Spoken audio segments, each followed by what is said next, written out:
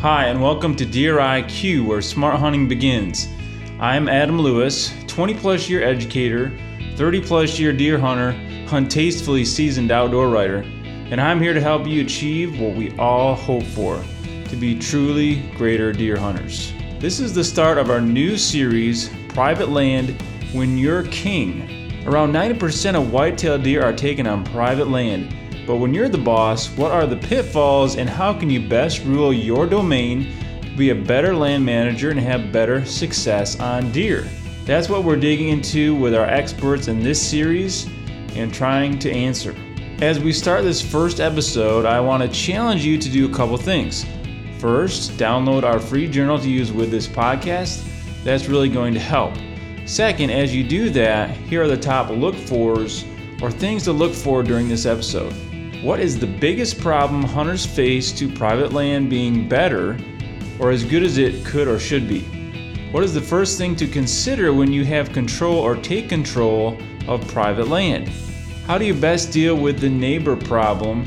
Yeah, we've all had them, and it's an issue sometimes. How should you really look at food plots? This may be different than you're used to.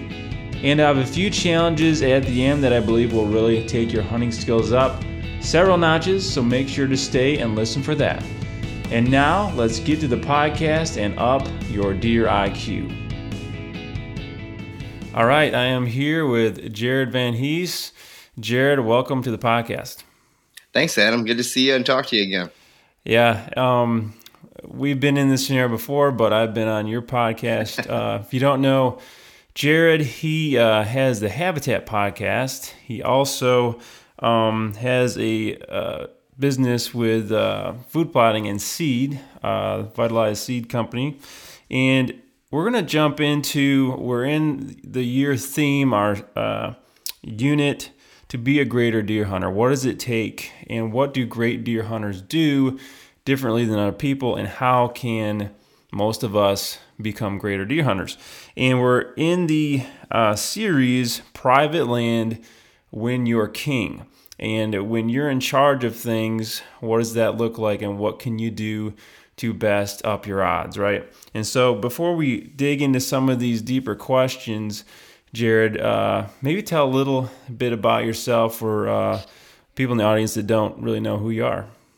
Sure. Thanks, Adam. My name's Jared Van Hees. I'm from Grand Haven, Michigan, live over in Livingston County now. I have a wife, 3 kids. I love to deer hunt and work on habitat on the properties. I am a landowner. I am basically obsessed with trying to bow hunt mature whitetail. I'll gun hunt too. I'm not against that. And, I love bringing my family, get my kids with me in the blind, even if that means, less chance of a mature buck. I'm okay with that.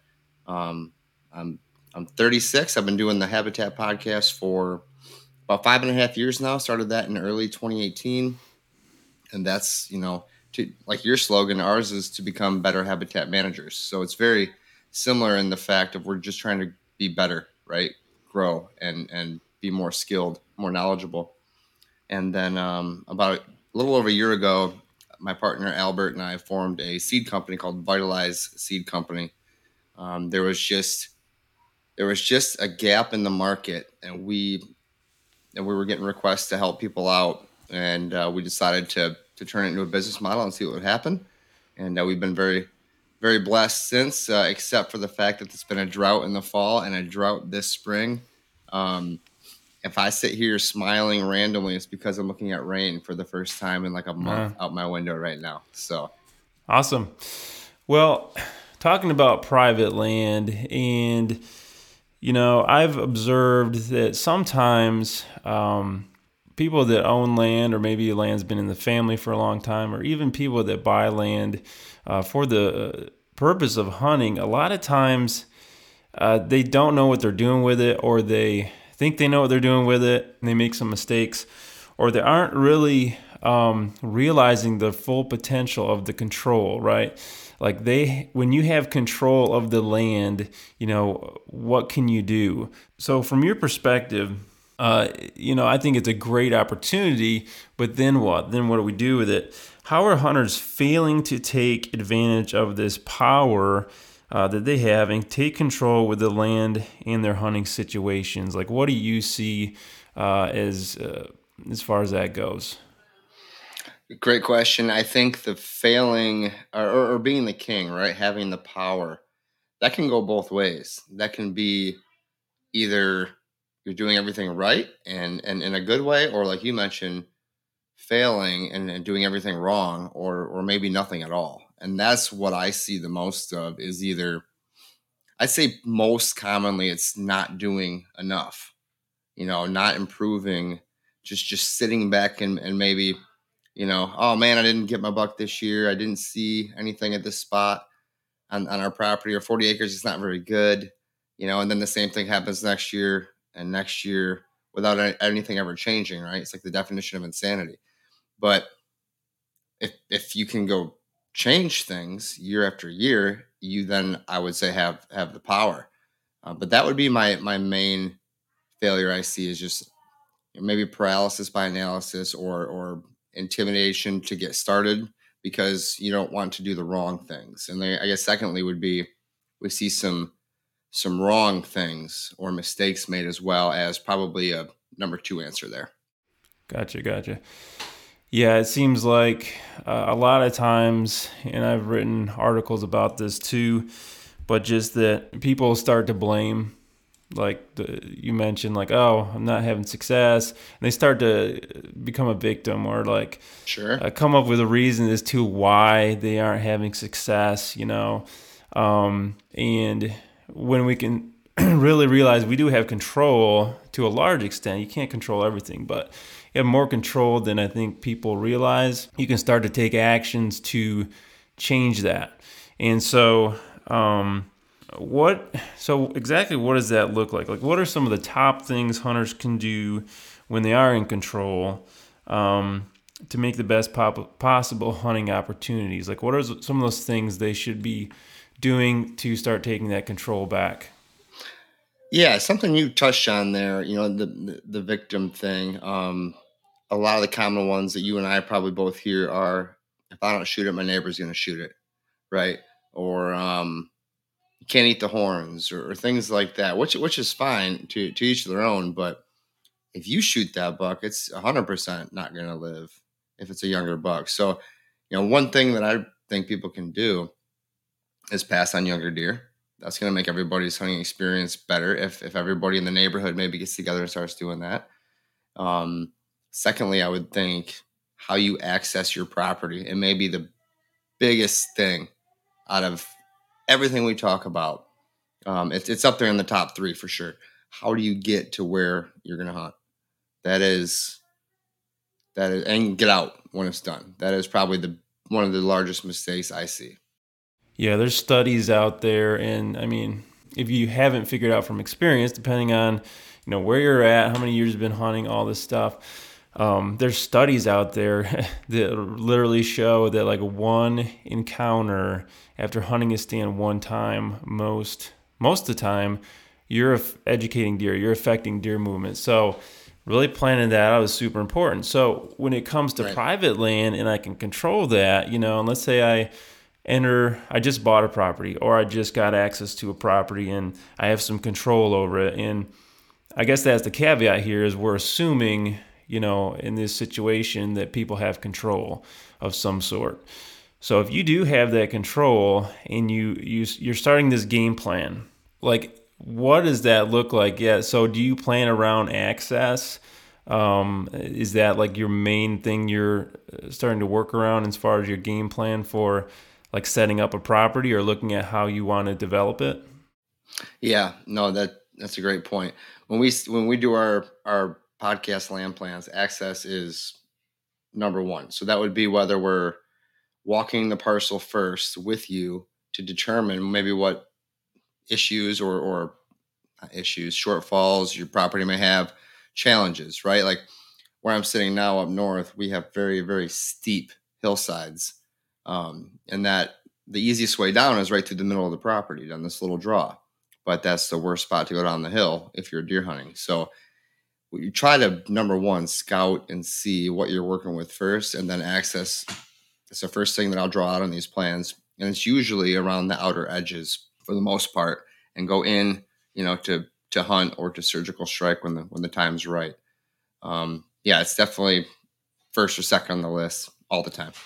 And you mentioned in there 2 neighbors, right? I mean, most people have limited property, or there's not an infinite amount, so we have these boundaries, right? And I think we educate deer.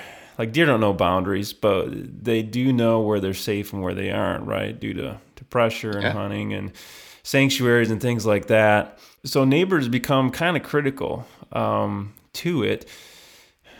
What's the approach to neighbors? Because, growing up and hunting on some private, as I was growing up, it was, the neighbors are the problem. And in a sense, that's partly true if you're not on the same page. So you look at your land, you look at your access routes and stuff, and these are things you can control to keep yourself from screwing up your own hunting, right?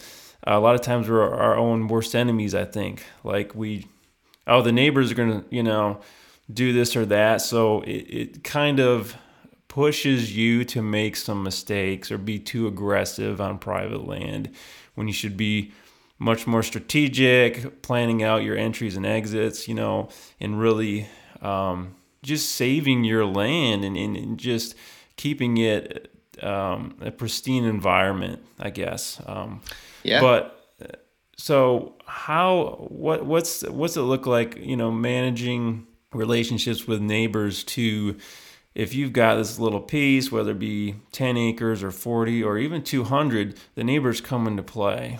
What's the approach to that for guys? Another solid question, Adam, and I think that can go 2 different ways. At least that's what I'm gonna think about right while we're talking. I think one, your neighbors are always going to be part of the equation. So the best thing you can do is communicate, over communicate, try to get them on the same page. Send them pictures of deer that you have, send them pictures of deer you're passing, whatever it could be, just over communicate. And that's the perfect world. They respond back, they send you pictures, you go have a beer after one of you shoots a deer. It's great. My 15 acres, I had that with one neighbor across the road. The 2 that were next to me, a little bit different story. So now let's get into the different story. I think that if you have neighbors that are, see what you're doing, hunting, close up, maybe not in the same plan as you in terms of age structure, they start hunting your property borders, even on a little 15-acre parcel.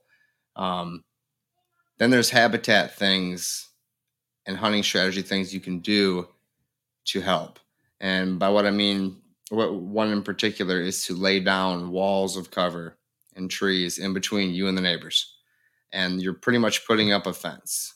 And you can't keep the deer contained. I understand that. But like you said, a big buck or most deer are going to know who's putting too much pressure on their ground and who's not. And if we're preserving ours, like you mentioned, and only going in at the right time, while the neighbors have been hunting for 2 weeks already, the deer know which property to walk through. So those are the 2 ways I'd handle that. Yeah, it's good. Like almost like a push and pull. Mm-hmm. You might think of it like the best you can. Like I think a lot of people struggle with sharing. Like they want to keep information to themselves when in reality it's not probably changing too much about what the neighbors are doing or your success in the end. By building in those roads, you're actually influencing them, sharing those pictures. A lot of guys don't want to do that, but odds are they probably already know if there's a big buck around. They probably already know themselves if they've got cameras and all that. So it's what are you really hiding type thing, but it's building trust. And maybe even if they aren't on the same page the first year or 2, maybe looking at the long approach to the relationship, maybe we can get on the same page, sharing, hey, we're going to do this. If you want to join us, if they say no, you just keep going forward and maybe they see results and get on board over time. But I think that's big. And if neighbors don't, then you have well, you're actually benefiting me too, and looking at it that way, instead of looking at the neighbors of like, oh, they're bad and negative. Well, they're choosing to hunt this way. They're actually going to push deer on our property. Now we just need to make it a magnet and keep them there, right?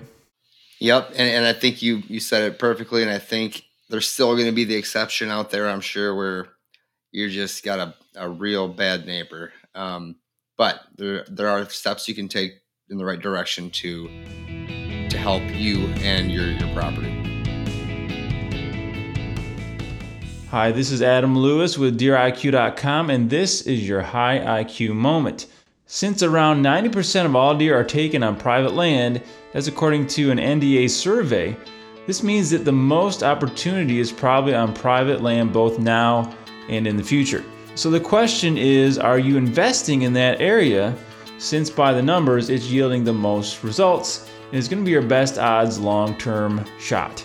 What can you do to invest in private land? It could be saving to buy. If you already own, investing in a good land plan and improving your land to hold deer, or investing in relationships with other landowners to get and keep access to hunting privileges. However you look at it, the numbers don't lie, so find a way to invest in your hunting future on private land. It's a high IQ move. And if you're getting something out of this podcast, consider sharing it with a buddy who may benefit, and also commenting, liking, or reviewing, depending on where you're watching or listening to this. This helps the podcast grow and is greatly appreciated. Okay, and now back to the podcast. Looking at, so let's say setting up my property or trying to make it the best it can possibly be, it's all about, I'd say, getting in the deer's head, like understanding a deer, which is on one hand difficult to do, but on the other hand, I don't think it's that hard if we really know their needs, right? And so you work a lot with habitat and different things. So here's a question for you. If a hunter could get in a deer's head as far as a deer's needs, as far as his habitat needs, and could understand this, how would they see their private land differently? How would they hunt differently? I like that question when I was reading that last night, and I think that this may be kind of corny, but so imagine yourself, in a deer walking through a property. I'll relate it to food and a little bit of pressure. I would say property A will be the untouched park-like setting that nobody's done any habitat work on, and pressured too much throughout time. And property B will be the perfect scenario, or a better scenario. I think property A, in terms of food, you'd be walking through, the vegetable aisle at the store. You or me, right? We're walking through, and while we like vegetables, it's not the only thing we eat. So we're walking through. Okay, this is good. I'll eat some of this, and that's great. We're property B. Adding diversity to the property, I would say it would be more like walking through, I don't know, Golden Corral, right? You got cheeseburgers over here, you got salad over here, you have ice cream over here.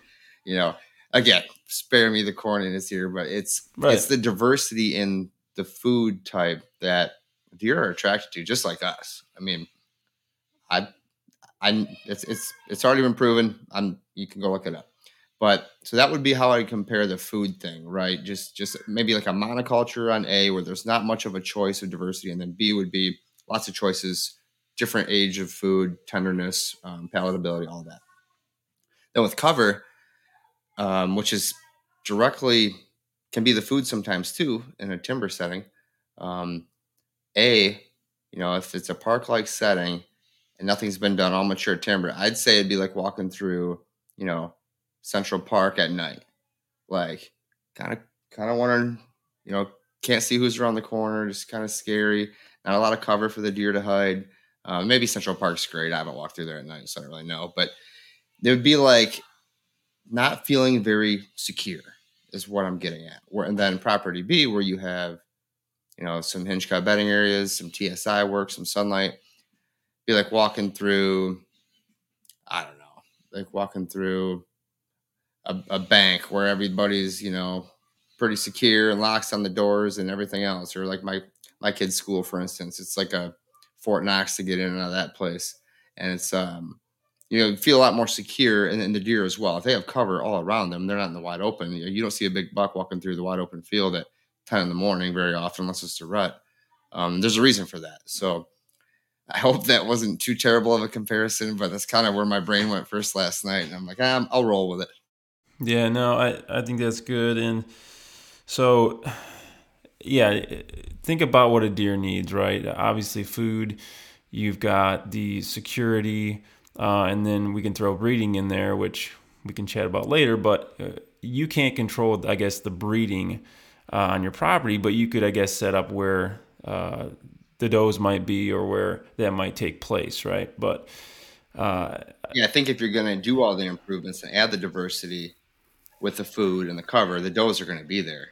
I just kind of figured that as an automatic. Yeah, the does will be there for sure. Yeah, so if you've got a place like downtown Detroit, you're not going to walk through there probably at night. And, Correct. just being honest about what would deer want? What do deer need? Do deer have food for all year round or just one time a year where you might see them on your property or not? Do they feel secure all year round as well? And really setting those up is the basis of a game plan for land management, right? Correct. And that's what we do. Yeah, we'll go through anywhere from access and stand locations to water holes to food plots. And again, with the food plots are more supplemental than they are, the majority of a deer's diet. So the timber work and opening sunlight to the forest floor, to me, are more important. It's because deer's diet is more browse than it is food plot or forbs even. So all of that to say, all that needs to be set up, and you can do all of this. So that's the thing. Are you doing anything, or are you doing all of it, or at least trying to? You're gonna have different outcome. Yeah, I think a lot of guys get hung up, and especially when you first started getting into it. And everybody's at a different place in this journey. For sure. And especially like I have this chart, and maybe I'll link back to the podcast it's on, of the deer hunter growth continuum. And it starts I call it, you start as a kid, and as you grow, you become, this sage at the very end of it. And you're somewhere on that, and it might depend on what you're actually doing too. Are you talking about public land hunting? Are you talking about private land hunting or food plotting? And, you're somewhere on there. And me, as far as food plotting, I'm somewhere kind of in the middle. I'm not super experienced, but I've done a decent amount of it. And I think as guys get into this private land thing, they just think, oh, it's about the food plots because they've heard so much about food plots. And that's just a part of the food program, right? I mean, deer obviously eat out of food plots if you have good food for them, again, throughout the year. But there's also, you mentioned forage, right, or mast and forbs. What's the difference between those for guys that don't understand? And how does that fit into the whole picture? Because if you're just doing food plots, you're just doing a little bit. Yeah, and you nailed it there. And a little bit more about food plots than maybe you're leading on. You're not, enough to be dangerous. I've seen the bucks you've killed out of that food plot. But I think that, to your point, everybody starts at a food plot. It's the big, sexy thing. It is fun. I mean, I have a green thumb. I like growing things, garden, trees, whatever. And if you can grow something, have a deer walk in and you shoot it, or just watch them, it's pretty awesome. So I get it, and that's where I started too. But the majority of a deer's diet is browse. A lot of it woody browse, especially in the wintertime. So trees and shrubs, stuff 5 or 6 foot and below, because deer are no taller than that. So big mature trees don't do much for that. Mast, which would be your acorns, your apples, pears, things like that, beech nuts. That's the mast category. That's up there, but mostly in the fall. Forbs, which would be your green leafy plants, weeds, if you will. That's a large part of it too. Not as much as browse, but it's up there. And then, food plots would be, I think food plots would be kind of in that forb realm. And then, there's fungi at the end, which is very, very small, but not very small, but it's fairly small compared to the others. So I think I call food plots supplemental. It's not going to hold them over the winter and keep them alive. It's not, it's not their main food source. Deer are there whether we plant food plots or not. It's just, for me, it's like the ice cream on the cake to bring them by my tree stand at 20 yards or whatever that may be. But for me, they're a necessity, but they're more supplemental, where the necessity is, that sunlight to the forest floor in your woods, for sure. And that'll bring the new growth and the things they can actually eat, like the browse stuff and like the forbs that need the sunlight, right? Yep, and cover. And cover that is also food. You can't beat it, really. Right. Well, we're going to wrap up this segment of it. Next segment, we're going to look at more specifics of really the plan, getting into small, large acres. What should you do really as you develop this land management plan and looking at hunting private land. So we'll be back here for that. Make sure to check it out. And we'll also reveal Jared took the Deer IQ test, which is something listeners can also take. We'll reveal his score in the next segment. So as we wrap up, here are some key high IQ takeaways and challenges. How are you contributing to the number one problem of private landowners, overpressuring, and what can you do to fix this? How can you shoulder your weight of the blame for the quality of hunting in your area and work together with neighbors to improve the quality of the deer herd in your area? Like maybe coming up with a QDM type co-op management plan, for example. And next time we'll continue our private land series with Jared, getting deeper into exact management moves you can and should make to make your private land, whether you own it or not, the best it can and should be. We'll also see his Deer IQ test score. You won't want to miss it, and I'll see you then.